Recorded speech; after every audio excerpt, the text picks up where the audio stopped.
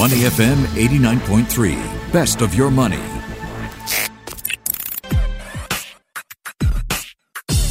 Money and Me on Your Money, only on Money FM 89.3. Show where we feature investors with a point of view. I'm Michelle Martin. If you're like most investors, you're already anticipating that the outcome of November the 3rd, the race for the White House, well, you're anticipating it'll have an impact on your money. A majority of investors, some 93% in a recent survey from Hartford Funds, said that they believe the U.S. presidential race will affect the stock market. 84% said they're expecting it to impact their investing habits. 45% say they plan to make changes before the elections. The anticipation in the run-up to November the 3rd has already prompted financial advisors to urge clients to remain calm. So, what can we learn from past elections and what can we anticipate in the run-up to November the 3rd? We put that question to Dhruv Arora, founder and CEO of SIFE this morning. How are you, Dhruv? Good morning, Michelle. Very well. How are you doing? Very good. Good to have you with us. So, U.S. elections, we see a lot of uncertainty. Some financial advisors urging clients to separate emotions from their investing decisions, urging, some calm and saying that these elections aren't going to break the United States as we know it. What do you think about the uncertainty in the run-up? Is a major pullback likely before November the 3rd? It's a great question, right? I think the world's kind of the whole virus situation has taken a bit of a backseat as everyone's looking forward to the elections. To specifically your question, I don't expect us to see a pullback purely because of the elections. I think the only situation where you would see a pullback is if there is extremely high uncertainty, and that is more driven if there's a stalemate, right? If there is, a very close competition between, Trump and Biden, or Trump chooses not to leave the White House because he's saying the voting was rigged because it came through mail. So I think markets don't like uncertainty. Only if we don't have a clear outcome with the elections, I think that is a situation where you expect a pullback, but that is something which I would say is more of a post-fact rather than into the election itself fact. Yes, apparently futures contracts that track the VIX index set to expire after the elections are holding at elevated levels, and traders are loading up apparently on market insurance because of fears of that contested election that you mentioned there. But in the run-up, again, you're not expecting another major sell-off to hit before election day? Not really. I mean, unless there are very clear signs of there being, stalemate, I would doubt that. In fact, even if you look at, let's say, versus the 2016 election, the gap that Biden has over Trump is much more significant. I think it's about 7 points versus the 3 or 4 points you had seen Hillary have at the same time, 4 years ago. At the same time, the polls were wrong then. They could be wrong now. Yes, exactly. We're just hoping the gap is big enough for it to be less wrong. Let's put it that way. I think one more very interesting point, Michelle, was that I think there were a lot of undecided on-the-edge voters, which we had in 2016, who were not unsure if they're on page with, Trump's relatively, extreme stances on certain aspects. I think many of those, are decided. They have seen Trump in action for the last 4 years. So it would be relatively unlikely that you will see that big a swing. But, it could be anyone's guess on that point. All right. Let's take a look at best and worst case scenarios in the short run. The best case scenario, I would say, and this is a bit of, I guess our view, is that I think Biden wins the elections, but the Republic keeps the Senate, right? What that means is that, we will not go on one of the two extremes. We won't go massively pro-U.S. or massively pro-globalization in that aspect, right? I think the decision-making might be a bit slower, but I think it will be a more relatively, thought-out, stable-ish kind of outcome in the medium term.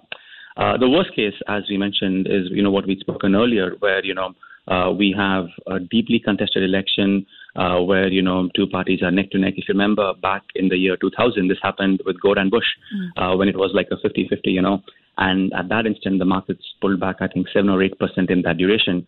And sadly, they never really recovered from that because that just led to, that did not lead to, but what followed after that was the tech bubble, right? So they never really recovered, but there was a correction in the market which was driven by the election. So I think if there is uncertainty, I would say that is the worst case scenario in some regards. Do you think the markets are going to like it if Biden wins and instead of a Republican Congress, there's a split Congress? Do you think equities are going to rally then? I still think that's a better outcome than a stalemate. I would still prefer a setup where, we have Biden winning and, the Republic keeping the Senate in some regards, right? So I think if the outcome that you suggest does happen, what you would see is typically a bit more favor for emerging markets, and I think it will be very good for emerging stocks. But it will slightly be at the cost of, in my view, maybe the U.S. stocks from that regard. The ideal outcome, what I believe, as I mentioned, if Biden wins and the Republicans keep the Senate, I think that'll be good for the broader markets on the whole, both U.S. as well as emerging, because I think the decision will be a bit more balanced in either one's favor. All right. So given these outcomes, before we go to sector-specific implications, I wonder if you could go a little deeper into what a Biden win would mean for the markets. Are there small companies that are likely to rally? Are there sectors that are likely to be poised to do well in a Biden win? Yeah, I think, he's been very specific about some of the areas where he wants to, focus on, right? So I think renewables was an area where Biden has been very, very, bullish about. I think the other area, which is also very interesting, could be, longing some of the companies that have lost out because of the China tariff decisions, right? So, the China tariff losers will actually start reversing. And if you see in the last, a few months, as the probability of Biden winning to some extent has been increasing, these stocks have actually outperformed, let's say, the tariff winners, right? So the tariff losers are doing better than the tariff winners because the possibility that this will turn around should Biden win. I think the other aspect which we mentioned about would be emerging markets, because generally, with Biden being a bit more, not so much pro-US as Trump is, I think you would see some of that love what the U.S. market has experienced, translate into some of the global emerging markets. So markets such as, China, markets such as India, Southeast Asia should actually benefit from that setup. Okay, so there have been discussions on, where the U.S. could move in terms of a Biden presidency and those antitrust holdings, anti-competitive holdings affecting the FANG stocks. Facebook, Amazon, Apple, Netflix, Alphabet, those companies, are they poised to do well or likely dip with a Biden win? So it's a good question, Michelle. Both, Trump and Biden relatively have a tough stance on these companies, right? I think essentially both of them have made it a part of their political agenda that what's happening with the FANG stocks is somewhat wrong.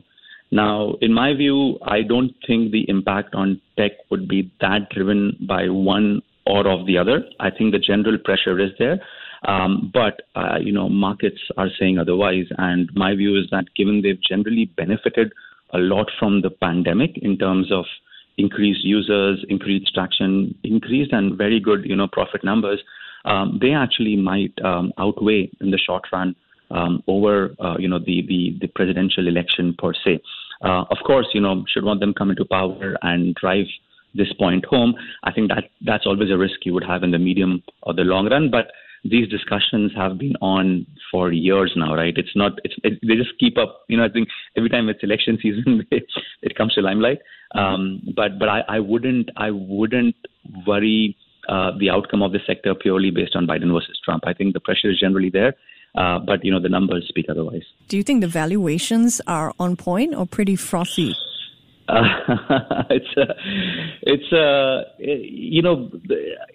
I was a pure numbers person as of today, it would look a bit on the frothier side.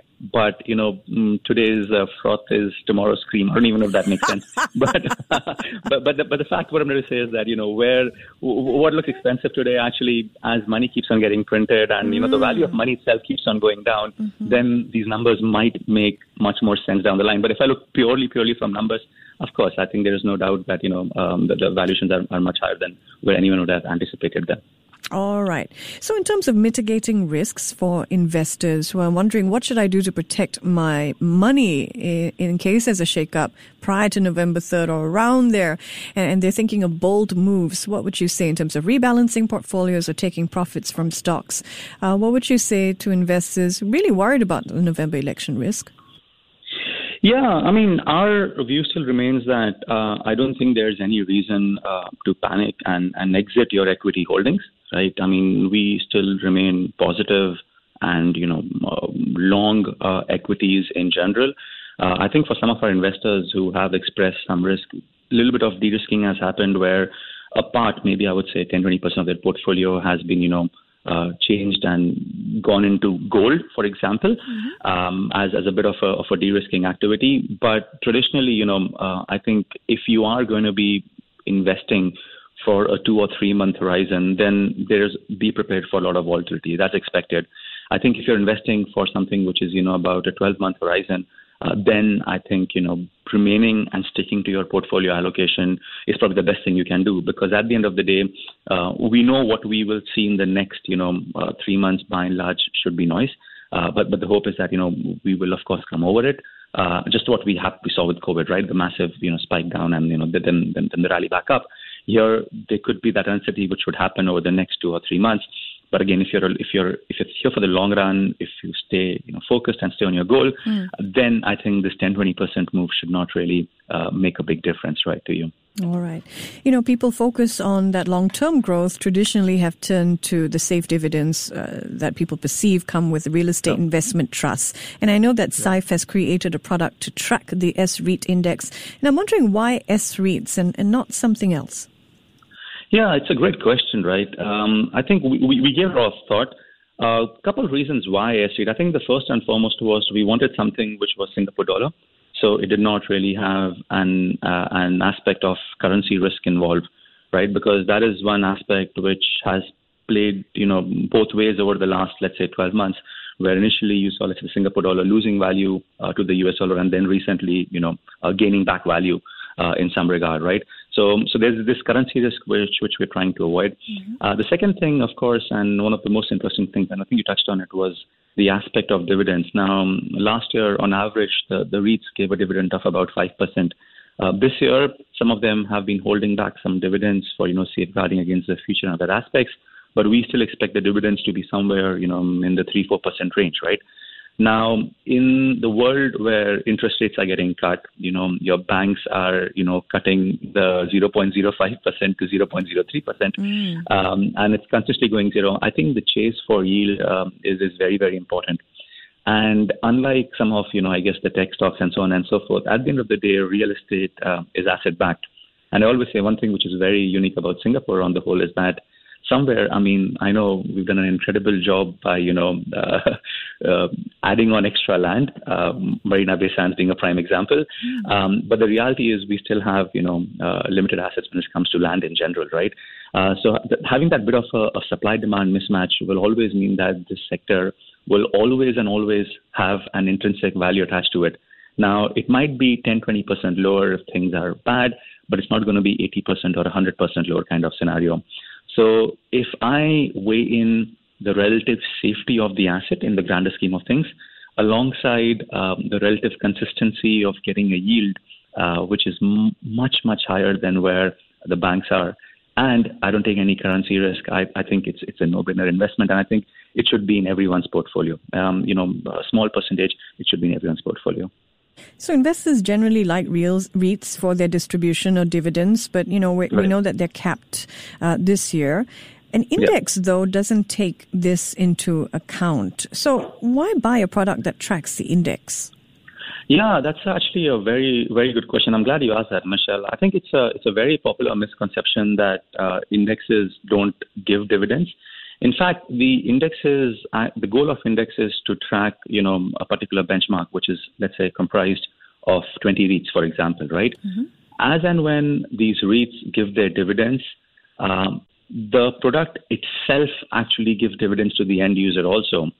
So though the index might not track the dividend per se, the dividend actually gets paid out. So let's take an example, right? Let's say if your index was $100, right, and a dividend of $10 was given out, the index will still remain at 100. It won't become 110, but that $10 is actually then paid out to the customer. And in SIFE, for example, they have an option to reinvest, that back into the index. So the index goes at $100. They, instead of having one unit, now have 1.1 unit. So they still have gained from the dividend. So it's a great question. I'm glad you asked, but the dividend yields are passed on 100% to the consumers, and tracking an index does not mean that you lose out on dividends. You 100% gain the dividends and you get all of them back to you. It's very interesting distinction there. Thank you so much for joining us, Dhruv. Thank you so much, Michelle. Have a great day ahead. You too. He's Dhruv Arora, founder and CEO of Saif, joining me this morning in Money and Me. Before acting on the information on Money FM, please consider if it's suitable for your own investment objectives, financial situation, and risk tolerance. To listen to more great interviews, download our podcasts at moneyfm893.sg or download the SPH radio app available on Google Play or the App Store.